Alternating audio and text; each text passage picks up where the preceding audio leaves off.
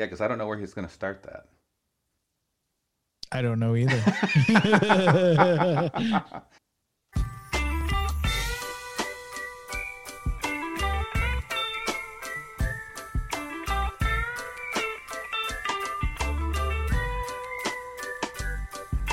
Welcome to the Sprocket Podcast, where we are simplifying the good life. I'm Armando Luna. We're broadcasting from our homes here in Portland, Oregon, nestled in the heart of Cascadia. And I'm Aaron Flores. This is the show where we bring you somewhat irreverent conversations about the intricacies of thinking locally with a global perspective and enjoying the best that life has to offer along the way. We covered bicycling, trains and transit, infrastructure, adventures, and today our guest is Trevor Spangle, race organizer and poet. Trevor or curator. Yeah. Trevor Race curator and poet. Trevor is the organizer of the Swift Summit 100-200. It's a race out of Lebanon, Oregon. Yes. We'll be on later. One that you've done twice before, right? I've done it twice now, yeah. Yes. Are you going for a trifecta? I'm going for the trifecta. So the first year I did it was totally on a lark. Didn't really train for it. Rode my Fargo with mountain bike tires. Oh, that's right. And I did it. I finished. So, and I said I wouldn't do it again. But you did. And I did it again. I wanted to beat my time. I was DFL. It's just, I don't mind being DFL. I just want to have a better time. Sure. In time and finishing, and a better time riding it, actually. Didn't you flat out like towards the end too? Yeah, my tires started coming apart, but I didn't realize that. And so I kept getting flats. And then I realized, oh, my tire has a big hole in it. The tire itself. The tire Oh, itself. wow. So I booted it with a $5 bill and went into town. Wow.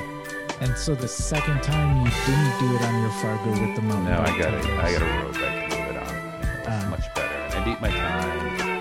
So it does make a difference to some extent? Well, I trained the second year also. Okay. I did Lattice Bike sponsored a Century Curious where they trained every week. You know, so once doing that, it totally helped out. So after I don't want to bring this up too much because I feel like I run the risk of talking about the same thing too many times, but after doing the adventure ride with Bike Park Northwest, the 40 some miles on the fat bike, Wow. I think I could do 100 miles on my disc trucker. Oh, I think you could do it. Yeah. You would definitely have to train. You have to you're sitting for a long time. That's the one thing. And then the hills. Yeah. And I think those are the things like, I forget about. And I hate them, and I blank that out. I only want to do it if I can also have my handlebar bag and my saddle bag. Oh, you can totally do that.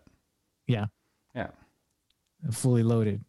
Oh, you're going to fully load it? You're not going to want to fully load it. You could do it. It could be done. Gonna start a new Clydesdale class. There you go. Your bike has to weigh 40 pounds or more.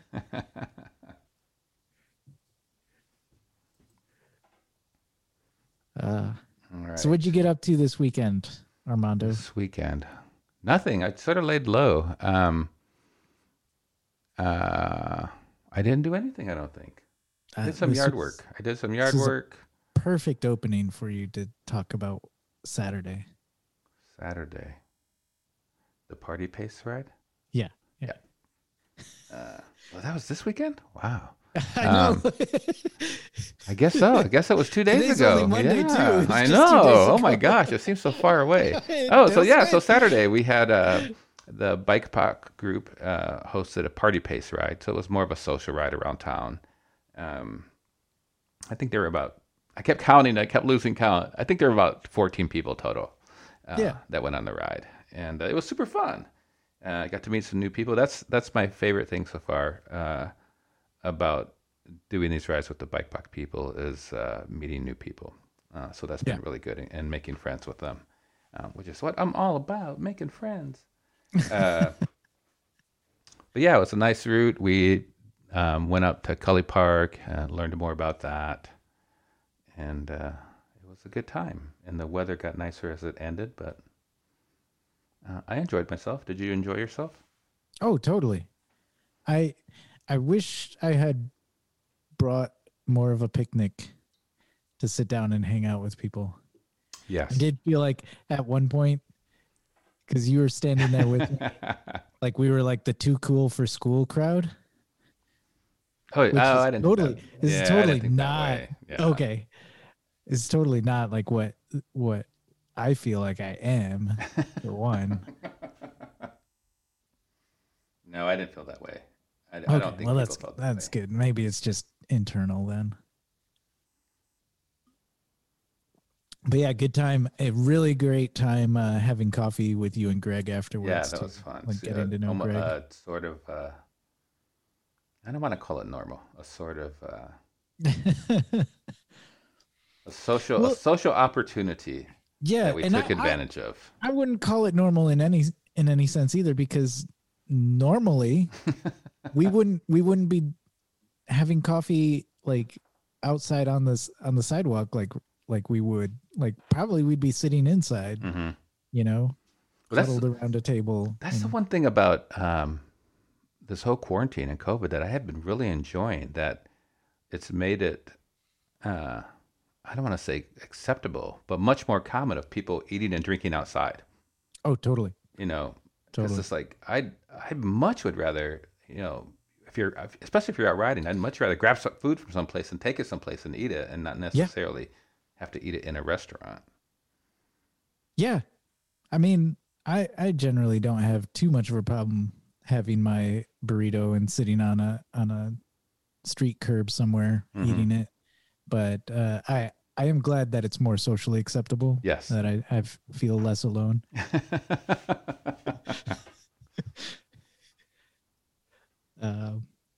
Yeah.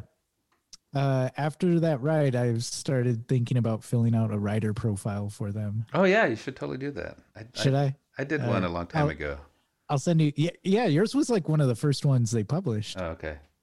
Yeah, I'll send you my first draft, maybe. Okay. It's our guest. What a treat. Well, welcome, Trevor. Thanks. Welcome to the show. Trevor, remind me, you're a teacher? Yeah. I'm in education. Okay. So I do a little bit of special education, and then Right on. a little bit of my title is Dean of Students. That sounds fancy. That does. Oh yeah, it does sound. Kind of some climate culture, behavior support, and then just some special education case management. Right on. It sounds like a lot of responsibility. Dean of students. It's a little bit. I mean, it's kind of hard to. I can't really say what I do after COVID, right? It's been like a year and a half of like education and air quotes, right? I'm kind of looking forward to next year to getting back in the groove. I don't want to say what's normal, but it's at least kind of like more what you know. Right. Yeah. Just not like borderline mutiny all day long.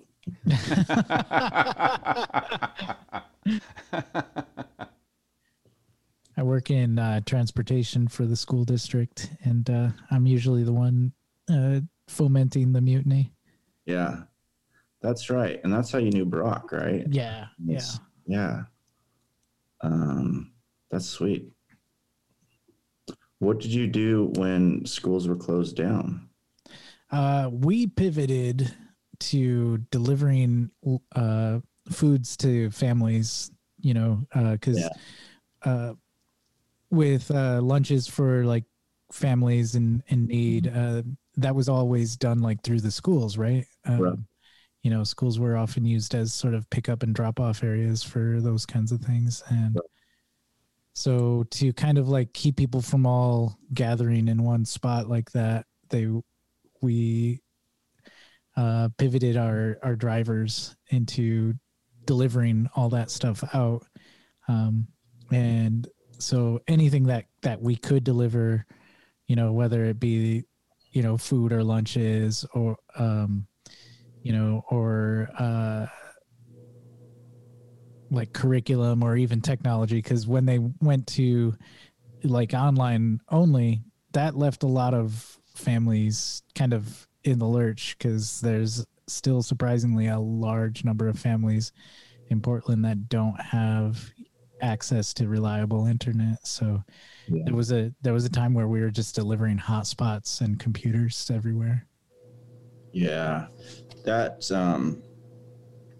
now that I think about it, that's what transportation services here did, how they pivoted, which is, I mean, it was cool, right? It's like, how can you fill a need, or how can they fill a need? It's funny though, when I think about it in Corvallis, it's like very easy to navigate. We're gonna go over here. I can't imagine what that took to set up in Portland. It took some doing. I would say there was a good 3 weeks where it was just like the first day of school for 3 weeks. Like just the chaos of like people coming in going like, okay, where am I supposed to drive? And you like give them some sort of like, hey, pick up over at this high school and, deliver to those addresses.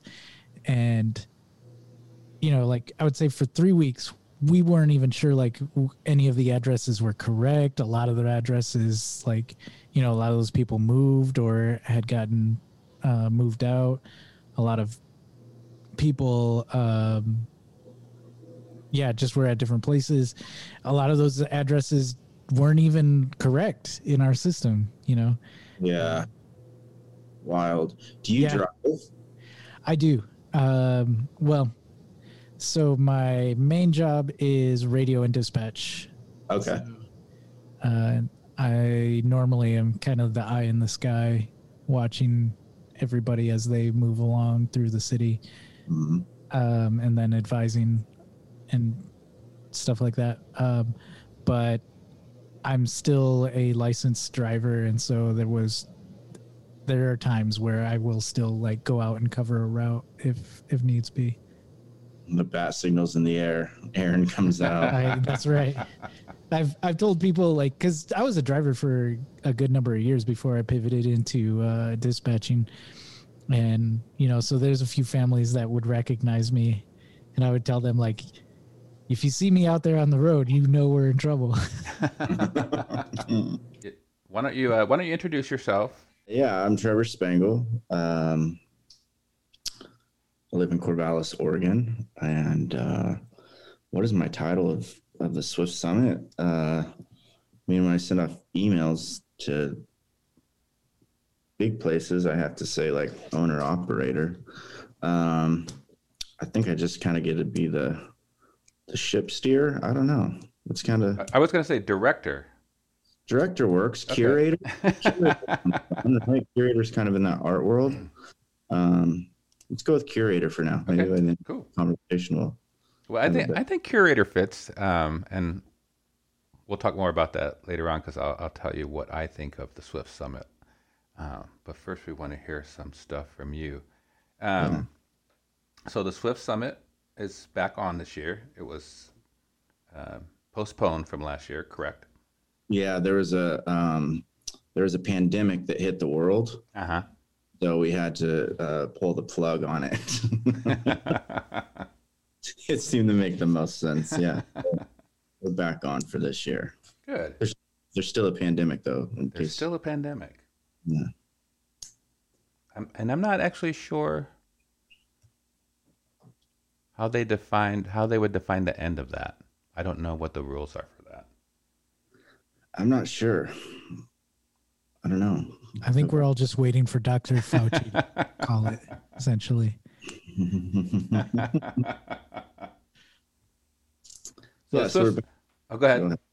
Yeah, I was just saying we're back on for this year. It's kind of really exciting. It's just been this, it'll essentially be like 2 years, right? Probably the longest 2 years of my life. Yeah. Is what it seemed like. So I'm really excited to be able to come back together with everyone. In a different way, though. What were some of the accommodations you've had to make, I guess, to make this event, or were there any, I should say, like that you had to make this event more COVID friendly? For this year? Yeah. Oh man. There's a lot of guidelines from like Oregon Health Authority. It's kind of interesting living in both worlds of like education, and there's like the state, like you might know it better than I know, Aaron. It's like Ready Learners or something like that is the education guidelines for COVID. And then, for like businesses and outdoor recreations and churches and stuff, it's like, there's this whole matrix. As of right now, you can be outside with people, and kind of the larger the space, the better. Don't be rubbing, boogers all over each other.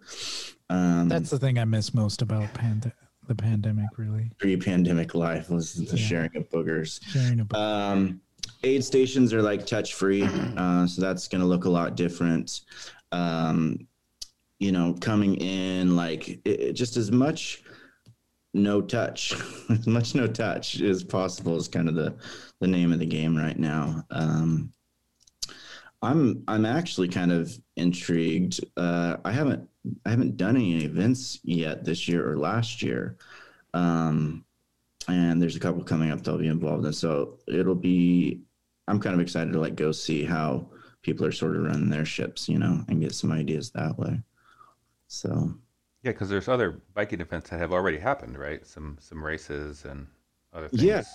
Yeah, there was a lot. There was still some events last year that had to happen, or didn't have to happen, but were able to happen with some strict protocols in place. I feel really lucky that Swift Summit kind of gets to be like a hobby for me. It's not necessarily my bread and butter. And like last year, some friends that organize events, like it is their steady, it's regular. And that was, I imagine, a very stressful time for them, like how are we going to pull this off? Especially with like metrics changing so quickly as they were last year, and kind of the rules and regulations and stuff. So yeah, some people kind of have a jump start even on this year now, because they were the pioneers last year going forward. So Trevor, talk about the Swift Summit 100-200. What exactly is it? Is it a race? Would you call it a race? What is it? Yeah. Oh man. So the Swiss Summit, I think a long time ago when we first started, I think I coined it as like part race, part brevet, part Grand Fondo, part self-supported endurance ride. And it's kind of a mashing of all those different cycling disciplines. I think at that time when I was sort of scheming the idea of it, maybe it's kind of just on the shoulder of like this idea of really wanting to like sort of race bikes, or like get into that specific racing scene. I was enjoying just like riding bikes with people, but I also was enjoying going to events and like kind of pushing myself hard, and in a way was sort of, I guess, trying to find my own identity like in the midst of all that.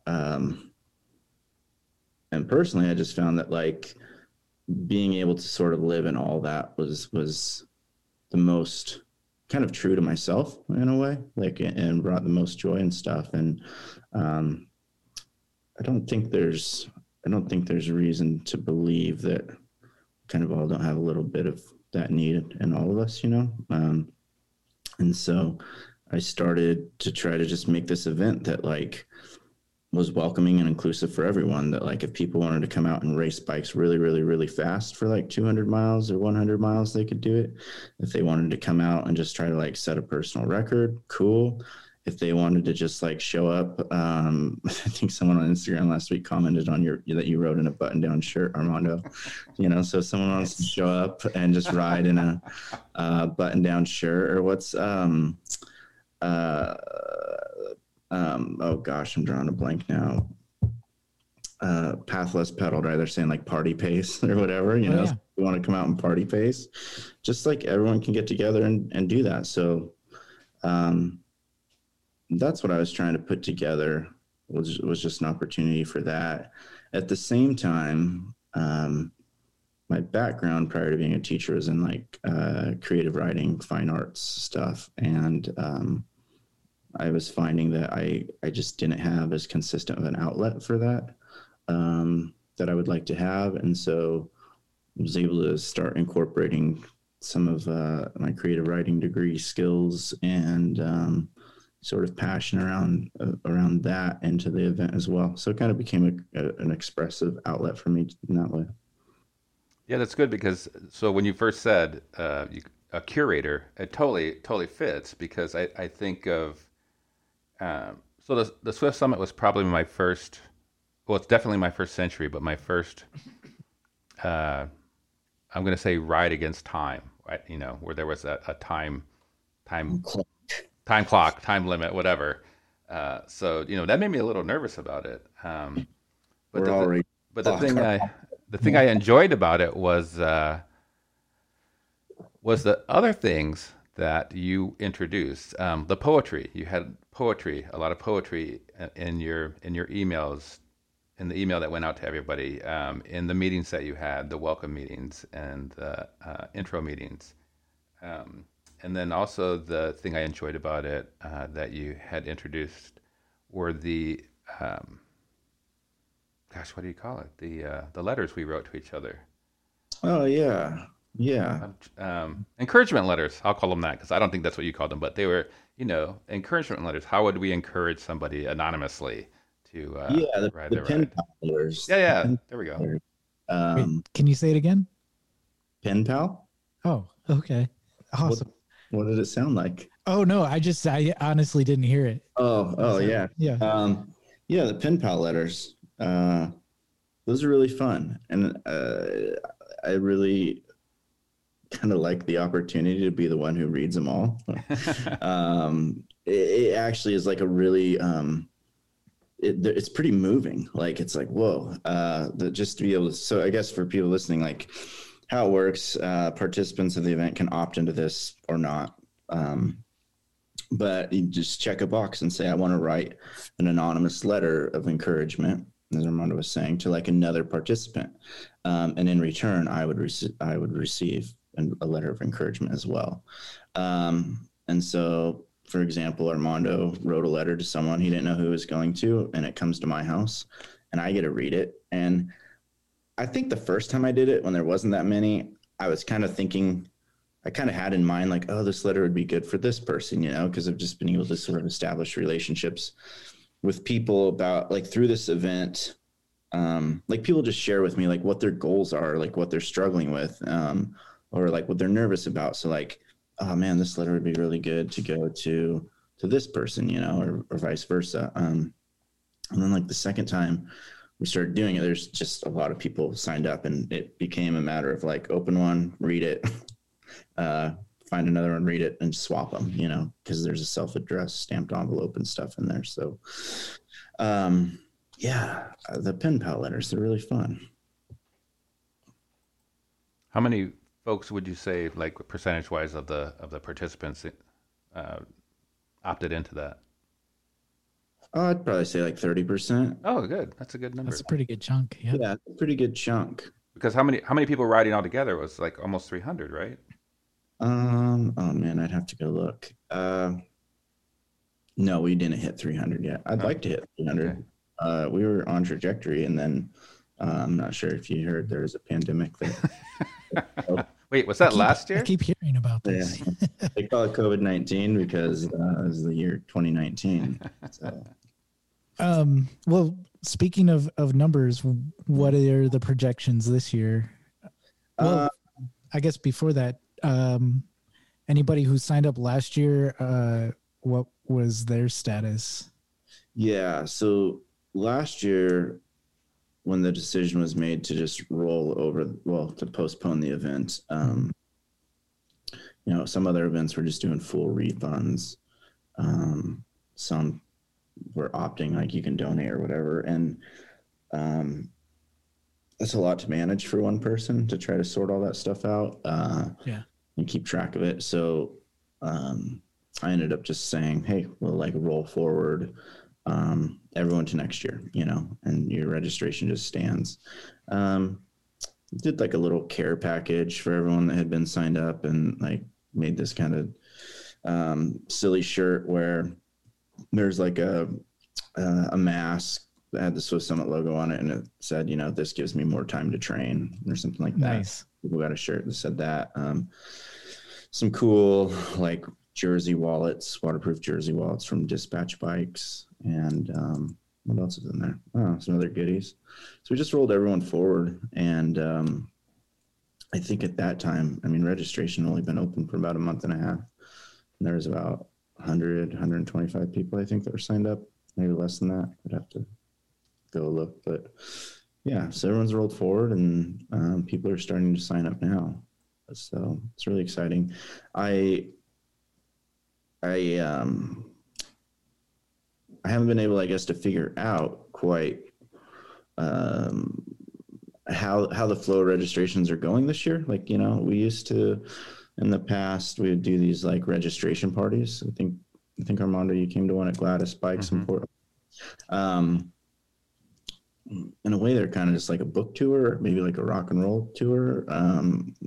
Get like a bunch of different bike shops. We did one like in Eugene at Co-Motion Bikes, and people would come, and it was just sort of like a social hour, happy hour, if you will, and kind of just talked about the event, answered questions, and then like let people register. And that was always fun because it was cool to see friends come together. It was cool just given that, like, when I started the Swiss Summit, I was living in Portland, then I moved to Salem, I was in Corvallis, and so had made a lot of like good cycling connections in all those places. So for me, it was just fun to like go see friends and kind of get stoked for the event for the year, and we haven't had the chance to do that this year. And it's just weird because everything being digital is really great because it keeps us from getting sick. But it's also just harder to communicate, like everything's just sort of impersonal, like going out on Facebook and sending out emails and stuff. And it's just like, who, I don't know. It's weird, like Wizard of Oz behind the curtain type thing. Sure. Yeah. This also comes after a year of kind of being fatigued by all of that anyway. Right. Yeah. And another thing I noticed, I don't claim in any way to have like a master's degree in advertising or social media type stuff. But for about a year, like, wasn't that so Summit like went offline, but it just took a nap, right? Like I just did not feel that it was my position it just felt very vain to like continue to blast people with like event when it's like your family's sick or like your friends are dying. Like I didn't feel like it was my place to add any noise to like the chaos that was already occurring, Right. So sort of just like took a back seat. And then, having, I guess coming back online now, it's like, whoa, like social media is operating in this totally different way. Like, I understood like Instagram stories and they transfer over to Facebook and blah, blah, blah, blah, blah. But just seeing how people are using them now, and it's just so much like faster paced and people are just getting information so quickly. It's made it like, I don't know, it feels very, it feels like Swiss Summit's almost antiquated in a way. I kind of like it, like, but it's just made things different. I think I would say to that also, for a lot of us that are maybe extroverted, the social media pretty much got us through the last year. Without social media, what would have happened? Who knows? Right. So, when we extroverted people see things happen on social media, it's like, oh yeah, that, and it makes us excited, and it makes us, this is happening again, or whatever. Totally. But it's also weird, and I'll tell a little story. Aaron and I were with another friend this weekend. We did a social ride, and we stopped to get coffee afterwards, and we were outside the coffee shop at a table, and a friend of mine walked by, and I hadn't seen her for a while, and so we were chatting, and I really had to think really, really hard about each person's name to be able to introduce them. That's right. Mm-hmm. It was really difficult. I sort of was looking at her talk. She was talking to me, and I sort of blanked out for 4 seconds as I thought, this person, Aaron, Greg, to introduce them. Yeah. Because I haven't had to do that for, over a year. It was really to be weird. clear, it's not like we've just met. We've known each other for a while. Yeah, I think collectively we're gonna be fine, like experiencing things like that. They're just really like, whoa, like didn't expect that, just I guess as we sort of readapt to life. Yeah. And the other thing that started that whole conversation off was as we're drinking our coffee there, we had coffee in mugs, actual ceramic mugs, not paper cups. And that's the first thing that blew me away. I'm like, wait, I'm drinking out of a mug, not a paper cup. Yeah. The one that's standing out to me in education, and Aaron, I don't know if you're experiencing this, but like students in our building, they've been back now for maybe a month, and we had like a week off before they came back, where it was sort of like the week before school normally starts in the fall, where we get like prep days and everything gets ready and teachers decorate their bulletin boards and stuff. So that happened. And like really quickly, it's like, it felt like the beginning of a school year, but we're in May. Yeah. And so that happened for like 2 or 3 weeks. And here we are now. And now it's like, whoa, there's only like 3 weeks left. And all of a sudden it's this abrupt pivot to like, now it's the end of the school year. End of the school year, right? And it just is, I don't know, that stuff plays weird little tricks on your mind, Yeah, totally. I think it'll just be really interesting kind of collectively to see how, 10 years from now we talk about it. I was watching some Instagram stories before logging on with you guys, and a couple of friends from college had like their 3 or 4 year old at Disneyland, and they're all masked. But then like in the background, it's like everyone's masked. And I'm just like, whoa, I had the opportunity to go to Disneyland as a kid, and, like some family photos or whatever. And it's like, those are ingrained memories of that place. And for that kid specifically, when he grows up and sees like, oh, I went to Disneyland, it's like, oh, his Disneyland experience was all masks, Yeah. Just these little things kind of, I don't know, make you go, interesting. So, Trevor, one thing you mentioned about like the open houses or happy hours for the Swift Summit in different towns that you were visiting. The one thing I wanted to mention about that also that you had here in Portland anyway, I think you also did it down somewhere else, was the actual handing out of the race numbers. With the custom handmade race numbers. Can you talk a little bit about that and why you decided to do that? Yeah.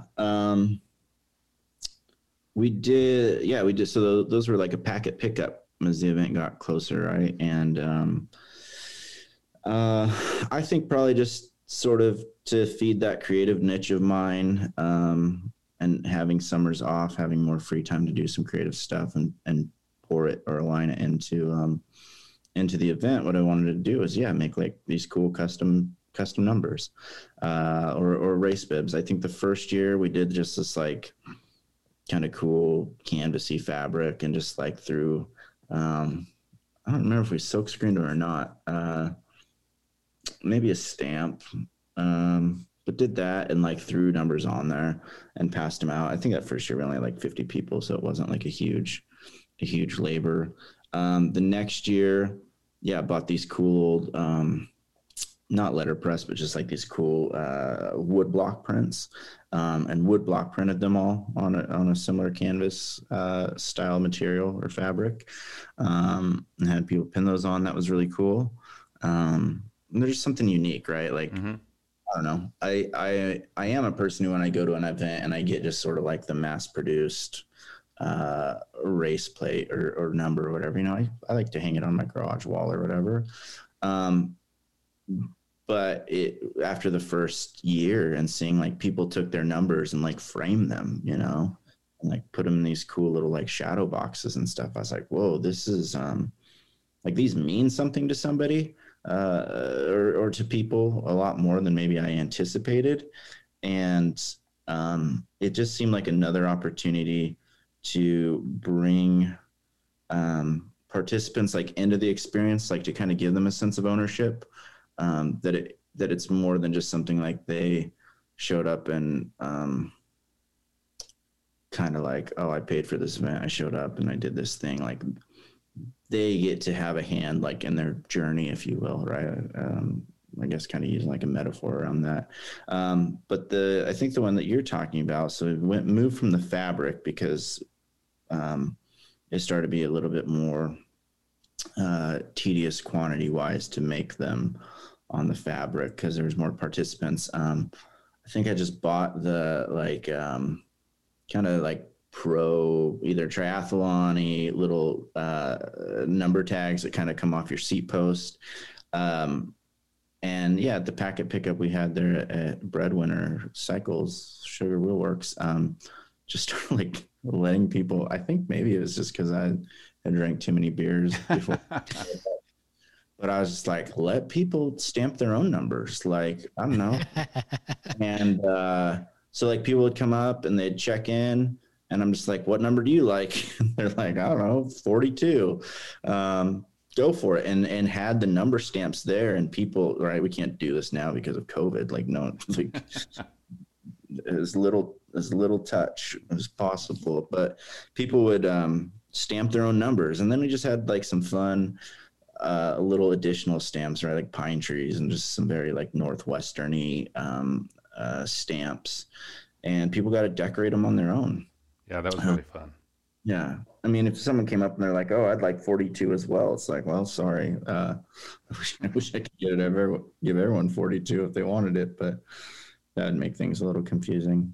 Yeah, I think I chose 000, but I think somebody else had chosen 000 down in Eugene or something. But he was doing the 200, so I think we were good.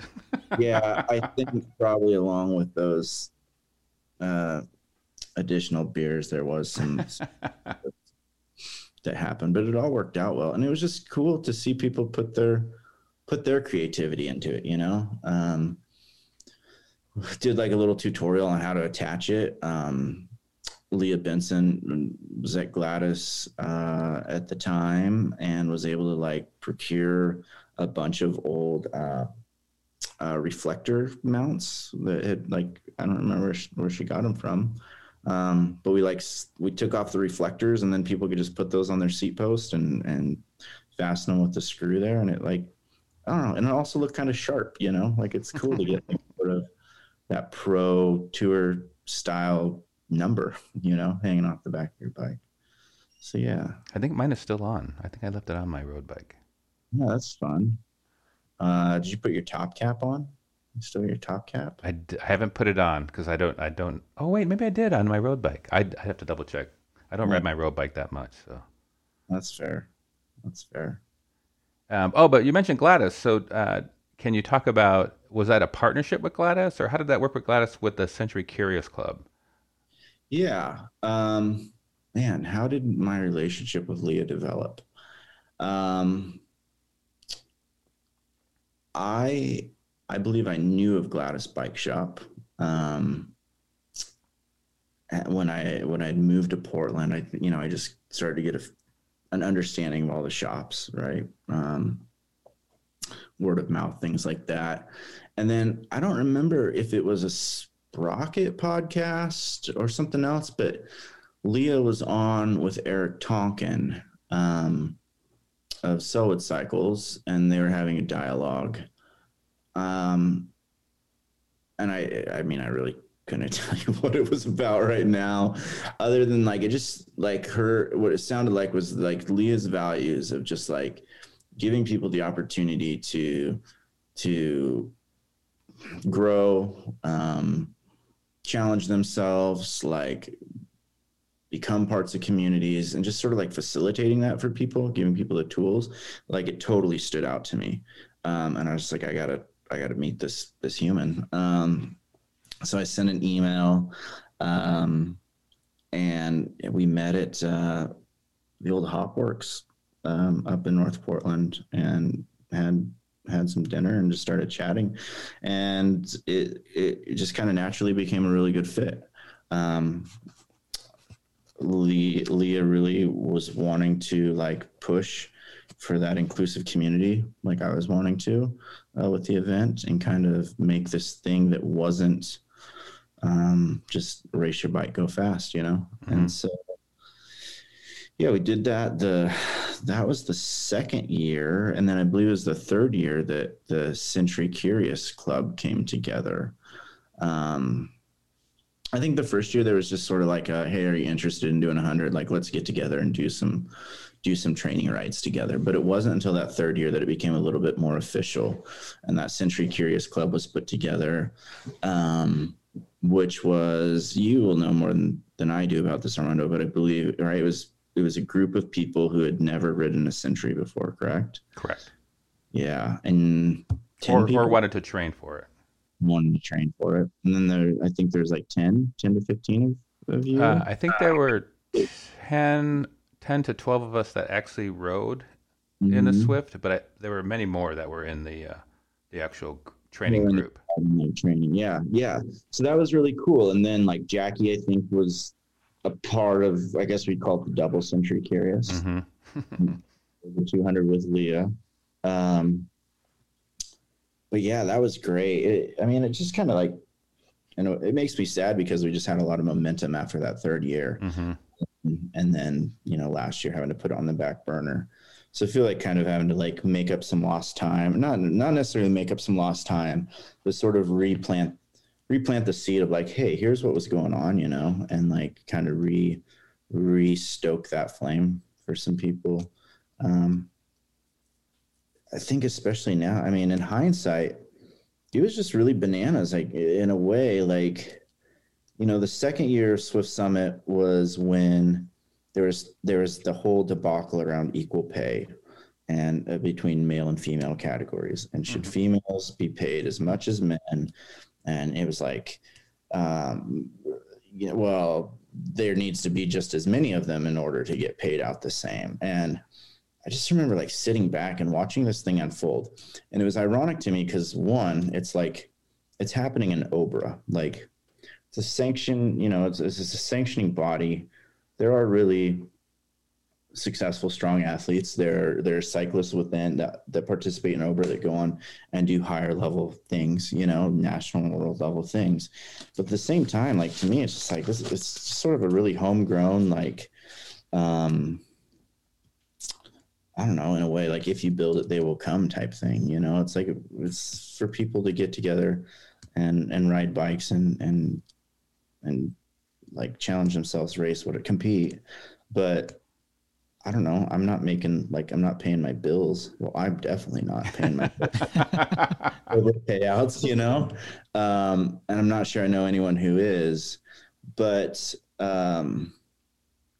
that whole argument was happening of like, should this happen in OBRA? And to me, it's just like, this is stupid. Like, this is really ridiculous, And it was specifically around the idea, like, 200 miles is 200 miles. Like, if you can sit on a bike and ride 200 miles, and you're female, and you're a male and you ride 200 miles, like, you both, in my opinion, deserve the same amount of cash, and accolades, whatever, like, just equal recognition, and so that was like, the momentum we carried from the second year. And then the third year was when we decided, because then the argument, it grew from just equal pay to gender categories. That became a big one. And like, persons who identify outside the traditional binary, like which category can they race in? And there was like some attempts to be like, well, we have this like open sort of beginner category and that will work. And it's just like, again, this is just like, it's bullshit. Like, this shouldn't be a hard dialogue, Yeah. And so then that third year, we were just like, we're going to have an open non-binary category. And I think we had like 3 people that signed up in that category that year. And it was cool, like, it just felt like a real privilege to be able to do that. And like I said, it kind of like, it's a bummer. And then last year we just sort of, the conversation stopped, or had to be put on pause. So,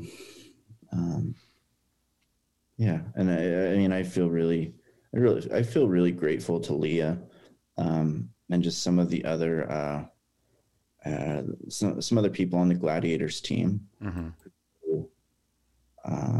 Were good resources and like making some of those steps and developments. You know, I'm just like a white cis male. Like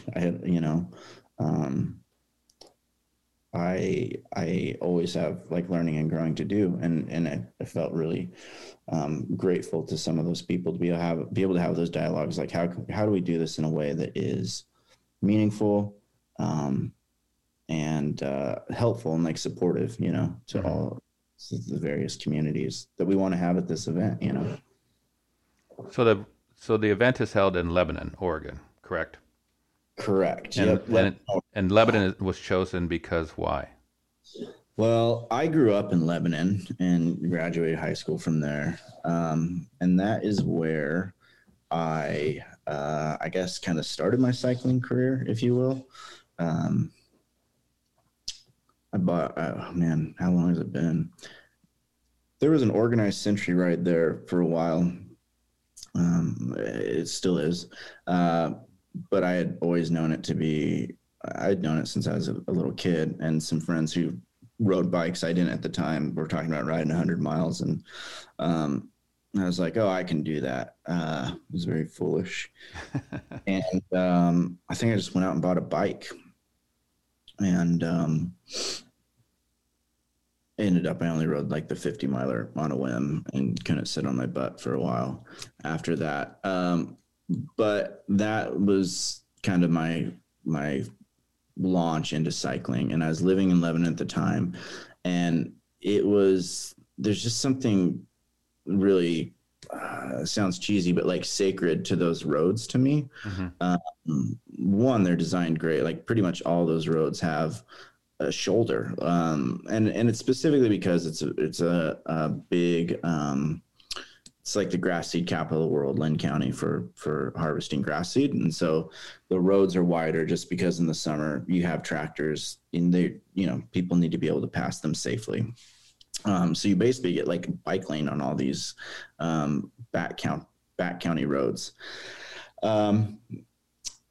The century event that I was talking about in Lebanon uses some roads that are similar to Swift Summit, but because that's, I think, more of a how would I describe it?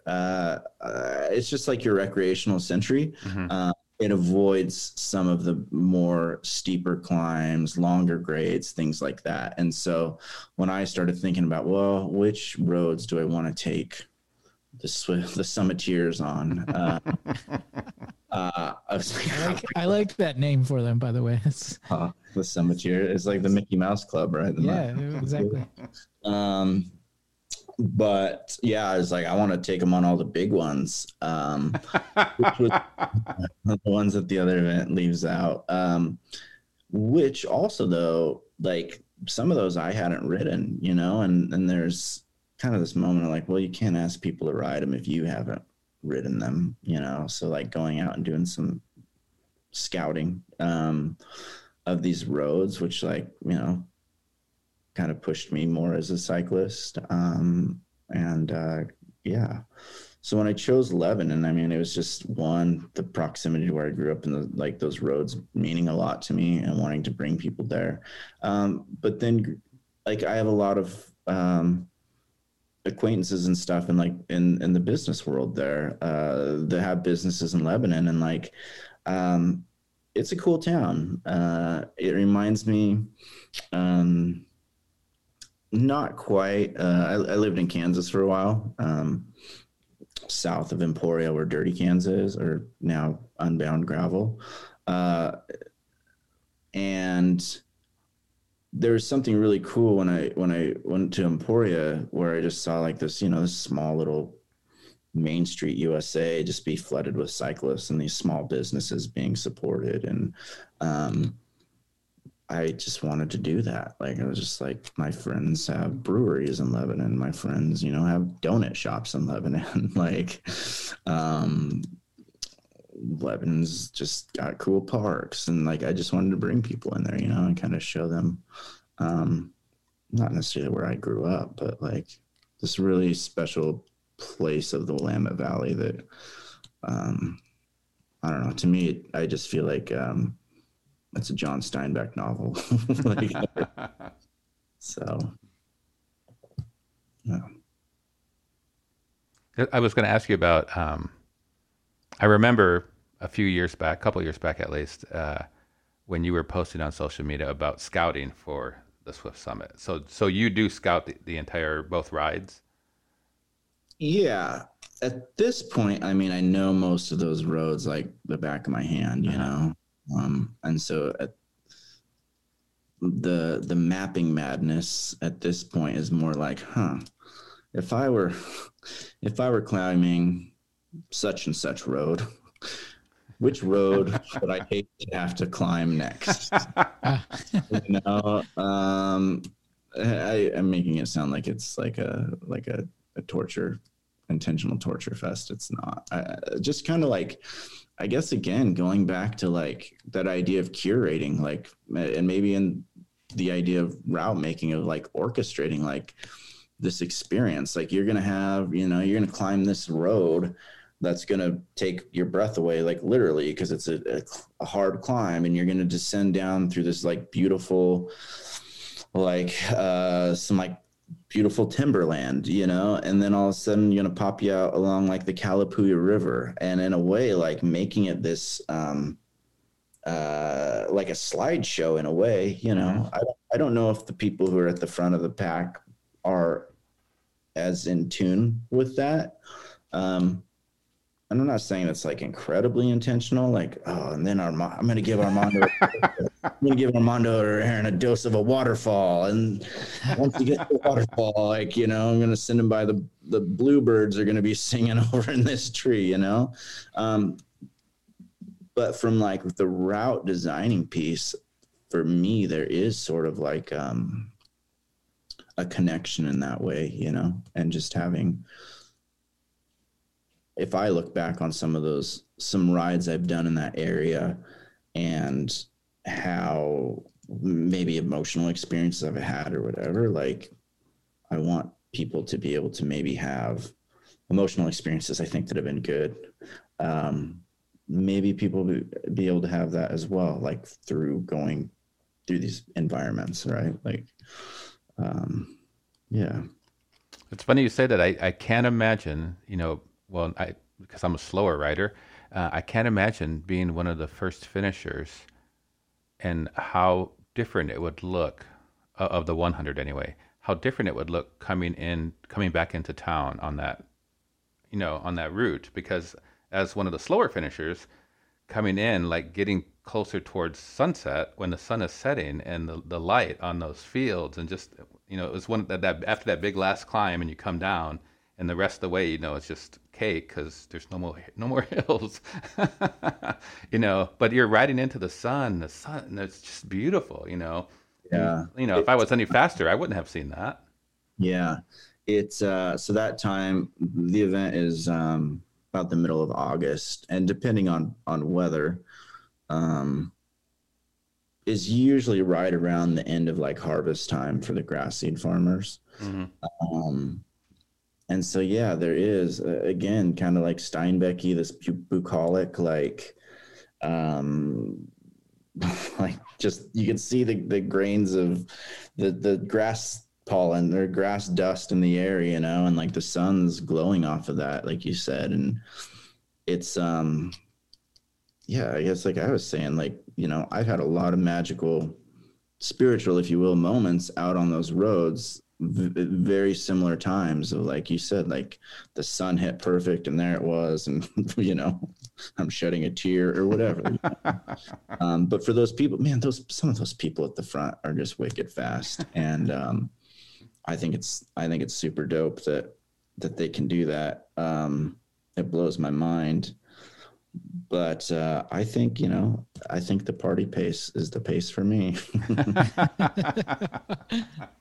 So Trevor, there were, I'm on the Swift Summit homepage.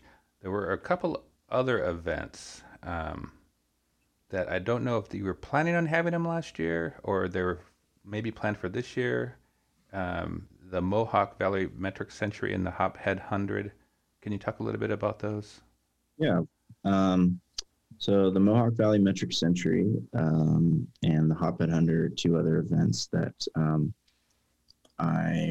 one that I've had the opportunity to procure, and another one that was in the hopper. No pun intended. The hophead was in the hopper. I guess it's not a pun, but you know what I'm saying. And then the COVID mania. So the Mohawk Valley Metric Century for a long time was an event. It's down outside of Eugene.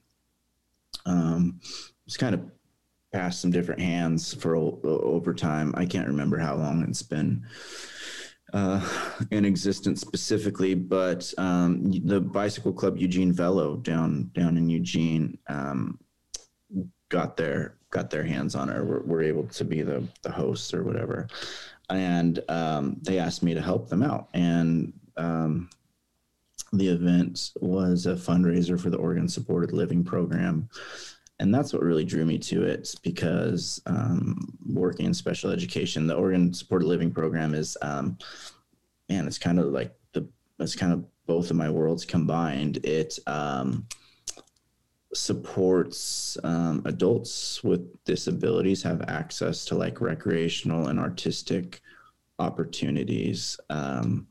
So giving them like providing like art workshops, and they have like a gallery show, and they sell their works, and it was just like super cool seeing this happen. So it's a fundraiser for the Oregon Supported Living Program, and there's some more sort of changes, and then I had the opportunity of just becoming the promoter curator of that event. So last year we were going to make the shift that the event was going to be a fundraiser for the NICA Grit program. And what was it? Like 2, maybe 3 years ago now, the NICA, which is the National Interscholastic Cycling Association, in short, it's like youth high school mountain bike racing.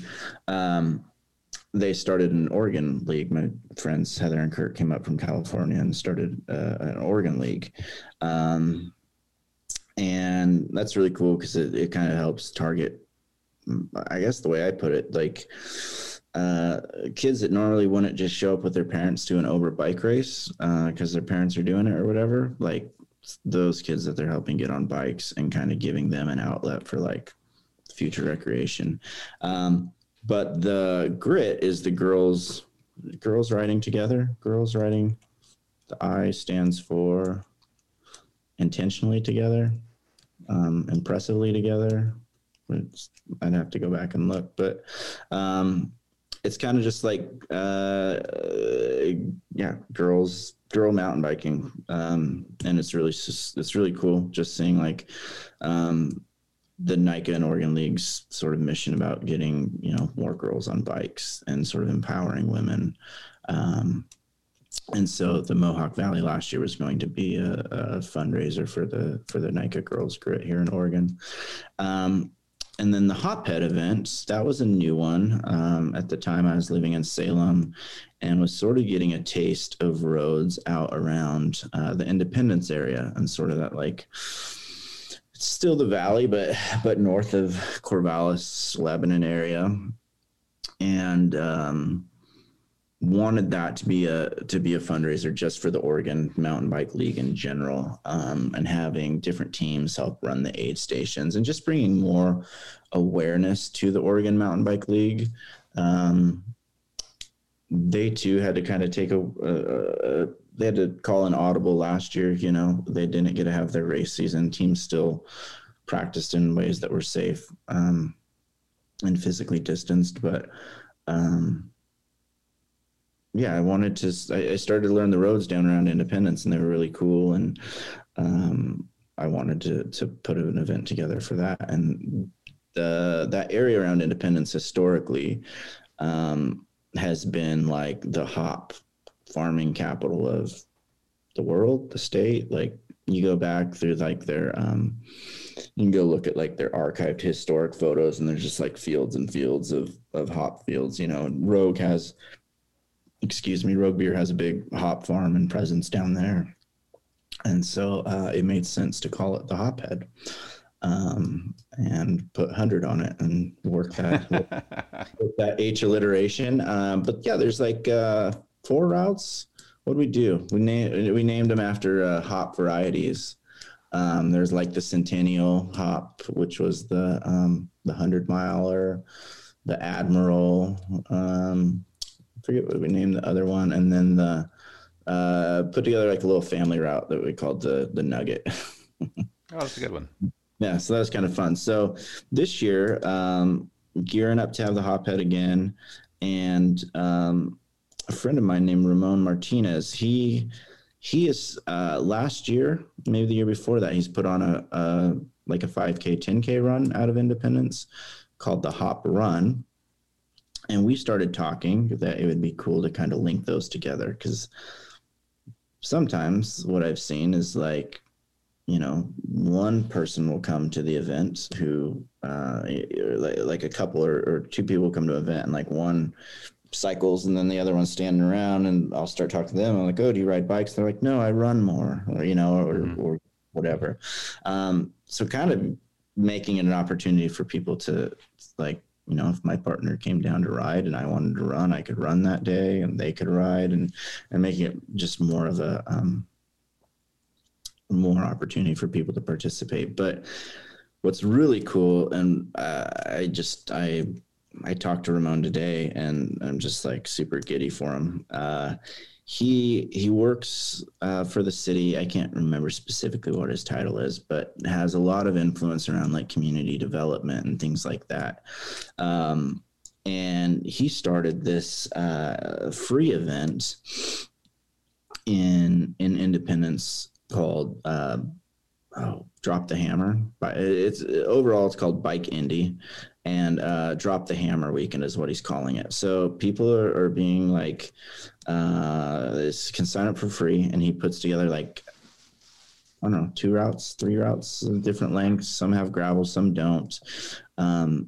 He makes these like Strava segments for people that do want to quote like drop the hammer, and then he's just gotten the whole community of Independence behind this, and like they've had 2 weekends of this. I think they did in April, and then just this last weekend they did one, and he's having like a great turnout. Like people are just showing up, and then he gives everyone, it's called a Bike Indy Pass. It's like a little business card of sorts, and people stay in the community after they ride and go show your Bike Indy Pass at different businesses and get like a discount or a free pint or something. Oh, that's cool. And they're just doing a whole lot to like cultivate sort of cycling and cycling tourism. And I think in the same beat as Swift Summit, like if you want to come down and just like kick ass and ride your bike fast, come do it. If you want to just come down and like ride your bike and enjoy the scenery and get a good burger, afterwards, come do that too, So I'm really excited to see what comes of that when he's curating, and then just being able then to like have a home for the Hophead there. Like Independence, they're super receptive to that stuff. I know they have a hiker biker camp there, which is really cool. So that might be, some place that people want to check out. And yeah, so those are the 2 events that we got going. Cool. There's one more thing I wanted to ask you about. The Swift Summit takes place on August 14th, which is a Saturday, 100 or 200 mile race. But something's happening on the 15th. Yeah. So I got a wild hair a couple of years ago, and it was when I was coming back from Brownsville, Brownsville is outside of Lebanon, just sort of a little farming community. It is actually where a lot of the movie Stand By Me was filmed. They have the Stand By Me days there, which is really cool. And you can go see where like Gordy lived and whatnot. But anyways, there's a big hill when you're going between Lebanon and Brownsville. And at the top of that hill, you turn, and there's another big hill that goes up to a radio tower. And there's some homes up there. It's called Washburn Heights. And I decided it would be fun, I use fun loosely, to offer the opportunity on Sunday for people to do sort of a hill climb time trial. Nice. Start in Brownsville, pretty like informal. I at least this first year, I don't see it being like wicked arrow helmets. It's not going to be like Crybaby Hill in Tulsa. I mean, I've seen Crybaby Hill. I don't know the exact grades on that. It looks really steep, but I imagine this time trial on Sunday will be like, all right, well, who's next? And someone will be like, all right. And so it's about 5 miles, just really beautiful rolling country hills. And you start climbing this hill and like, hopefully, you're like, man, this is my last match. I'm climbing this hill. And then you got to turn to the right. And it's like another 1.5 miles to the top. And it's like 11 to 13%. Ooh. So it's really beautiful view at the top. It's where like kids in high school used to drive up there and make out. So then what we'll do is take the times from Saturday and the times from Sunday and do overall best combined times in the categories and kind of give an overall, I guess, like a summiteer award, if you will. And yeah, just like see how that goes. There's been some like cool people are interested in it, at least. They might not be afterwards. But it just sounded like another fun thing to do. I really just like this idea of like getting friends together and seeing like friend circles come to just play bikes for the weekend, so it seemed like another way to kind of like keep people around and keep the fun going. Yeah, I wouldn't mind going and watch people do that. Yeah, it's one thing we were talking about is like you watch like the pro tour on television and I don't know, you get like the person in a Speedo running up the hill with a bike and just these cyclists up a climb. And not that I want that to specifically happen because I don't know what kind of repercussions there'd be for that. But it, in my head, it would be cool, like to have people standing alongside that climb and like ringing cowbells and just cheering people on or like doing some dollar hand ups, or whatever, would be really cool. So even if a person isn't interested in toasting their legs on day 2, like I welcome anyone to come hang out and kind of help keep the energy going, Yeah, it sounds super fun. Yeah, using fun loosely. So, yeah. Well, cool. Is there anything else you want to mention that we haven't talked about? Oh man. I mean, I could probably talk with you guys forever. You're pretty talk a lot in general. Yeah, I don't know. I mean, I'm really curious to see how, not necessarily how cycling and how like our communities bounce back from the pandemic, but like, at least for me, the pandemic has really caused like a shift in how I make meaning of things and like things just like sort of umbrella, just like what are we doing on planet Earth? Like what's life about? And like how do I prioritize and like what do I find value in, And I mean, I'm thinking like right now, just sitting and talking with you guys, if I were on my ride home to get hit by a car, like this was a really enjoyable, meaningful way to like live my life, And so I'm just like kind of anxious that was really morbid. Sorry. I hope it made sense though, kind of what I was saying, but like, I'm really excited to see how that like weaves itself into the Swift Summit. Like I was saying, like it's been a real privilege to see what the Swift Summit has like meant for people in different ways, right? Like some people, I mean, people have written like how the whole experience has changed their life, It's like, wow, that's really rad. And I'm privileged to be like, to know that, or that you shared it with me, And so I'm really looking forward to seeing how that the pandemic and stuff and coming back from that like weaves its way into this. Like, are people our time's going to slow down because people want to savor the experience a little bit more, you know, like,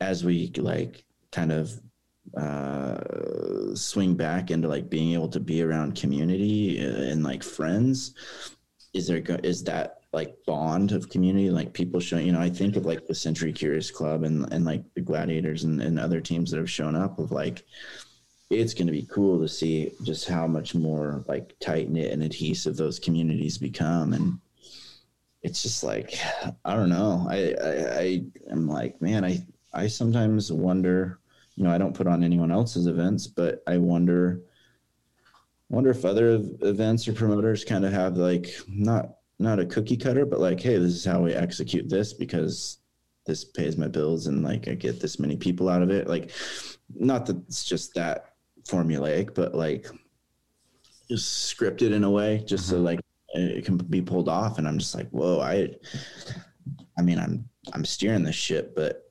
like we're sort of at the mercy of the winds, you know? And I'm really excited to see how that comes together. You know, I want as many people to show up and just like come experience the event. Yeah. You were talking about,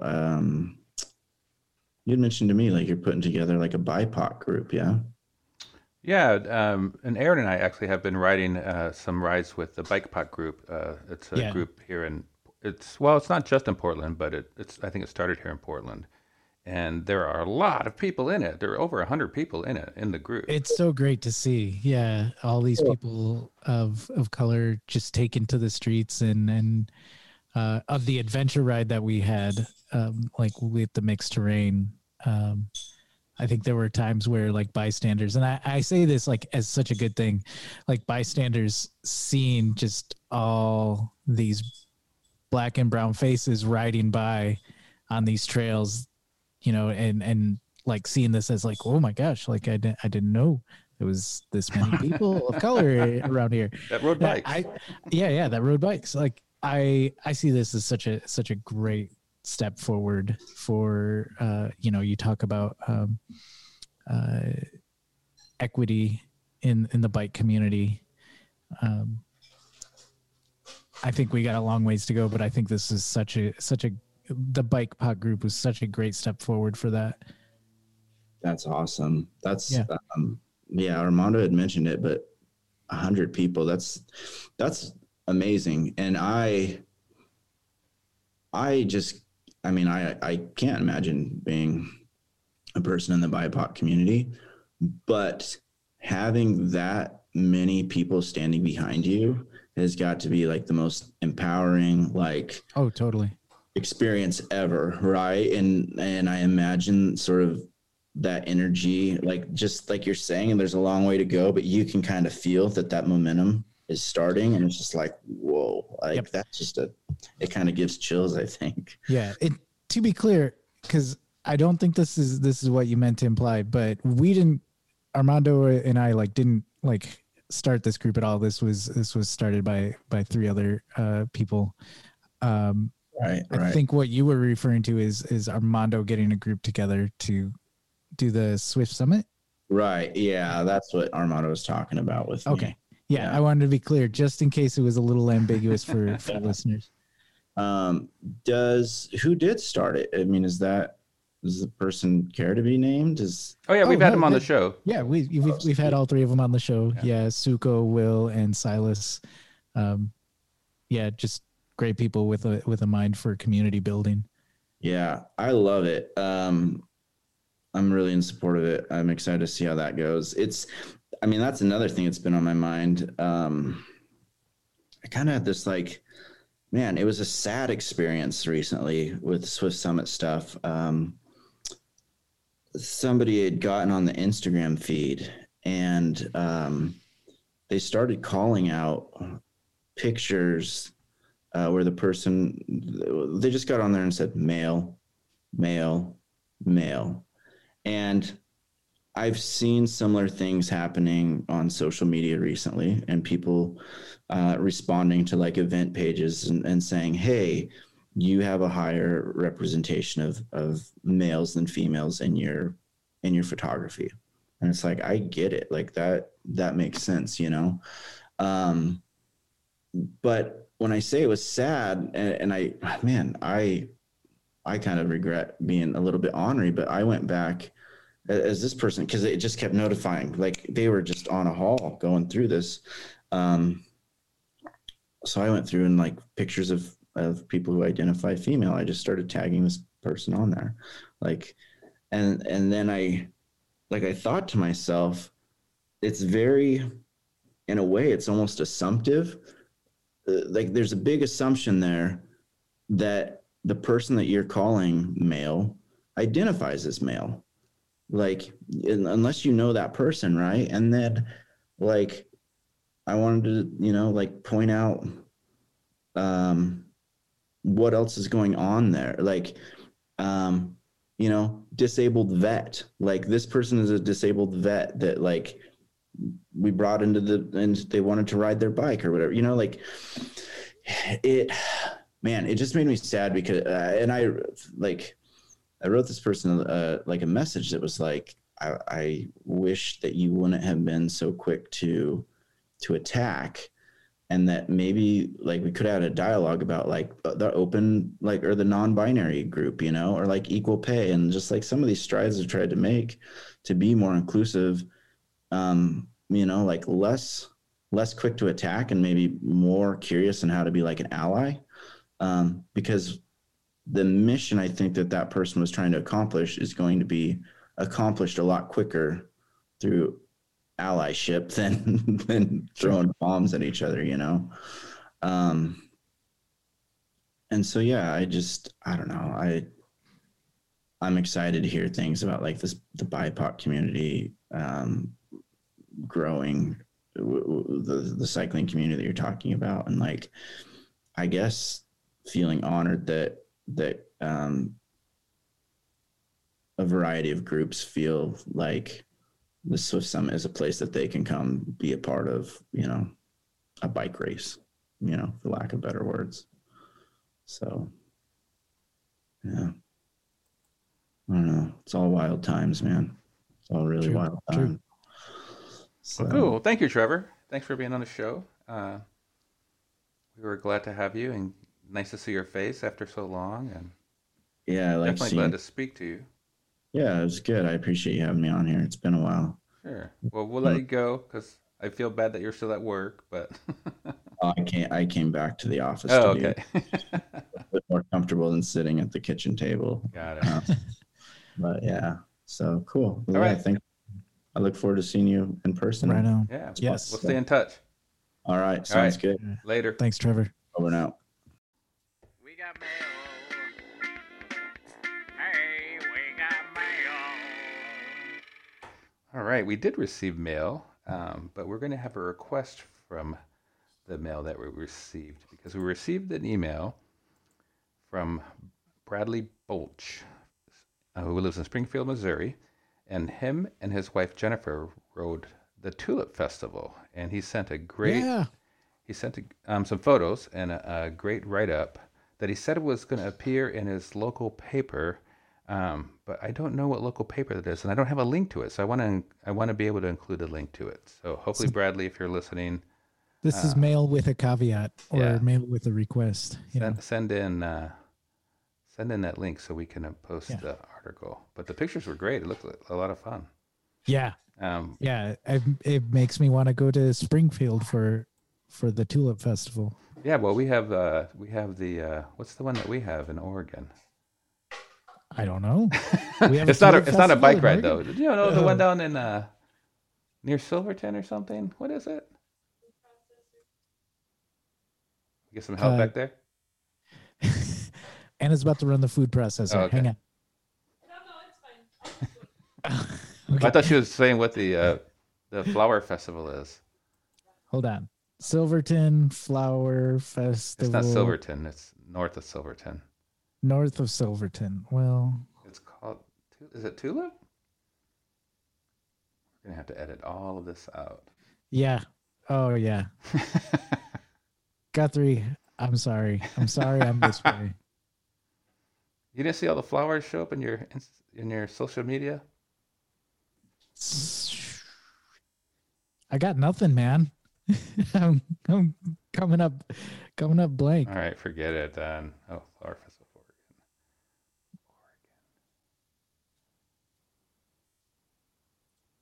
It's not the Sunflower Festival. I'm looking right now. It's not the Midsummer Festival. 5 flower festivals that prove Oregon is heaven on earth. Ew, I don't know. Oh, it's not the Oregon Tulip Festival in Woodburn. Yeah, Woodburn. What is that? Is it tulips? It's the Oregon Tulip Festival and Wooden Shoe and Tulip Festival. I don't think they call it that, though. Is it? Anyway, there's that garden.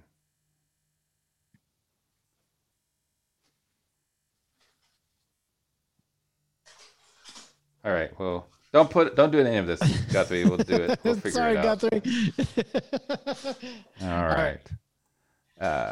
Regardless, Bradley, thank you for the write-up. Thank you for sending those thanks pictures. for sending it in. We'll post them. All right. I guess we'll wrap it up now, huh? Yeah, by the sound of the kitchen utensils being tossed around the kitchen. The Sprocket Podcast is produced at home. Our website is thesprocketpodcast.com. Email to thesprocketpodcast@gmail.com. Call or text to 503-847-9774. Twitter and Instagram at Sprocket Podcast. Thanks to Ryan J. Lane for our theme music. Herbert for our headline sounder. Marcus Norman for graphic design. And thanks to the generous support of our Patreon supporters and listeners. Shadowfoot, Wayne Norman, Cameron Lean, Richard Wazinski, Tim Mooney, Glenn Kubish, Eric Wise, Doug Cohen-Miller, Chris Smith, Caleb Jenkinson, J.P. Cooley, Peanut Butter Jar Matt, Marco Lowe, Rich Otterstrom, Drew the Welder, Anna, something about the food processor, Andre Johnson, Richard G.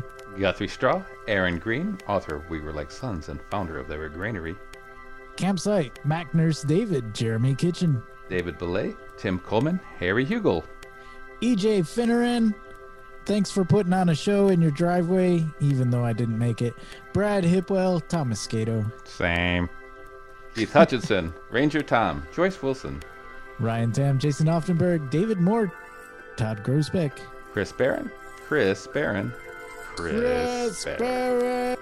Sean Baird, Simon Pace, Gregory Braithwaite, Dude Luna, hey, that's me, hey, Emma Rooks, Caw-caw, Caw-caw. Philip M, Spartan Dale, Mr. T, who never really left, Bike Initiative Keweenaw, Sarah G, Adam D, Go Dig a Hoe, Beth Hammond, Greg Murphy, Myra Martinez Oso, Isaac M, Byron Patterson, Kirsten Graham, Aaron G, Rachel Mullane, Jimmy Diesel, and our newest sponsor, Christopher Barnett. and all of our former supporters who helped us get this far along the way. Wear your helmet if you want. Wear your high-vis clothing if you want. Wear your retro reflectors, Joan. With your fancy Showers Pass retro reflector map jacket. All right. Good night, everybody. Go to bed.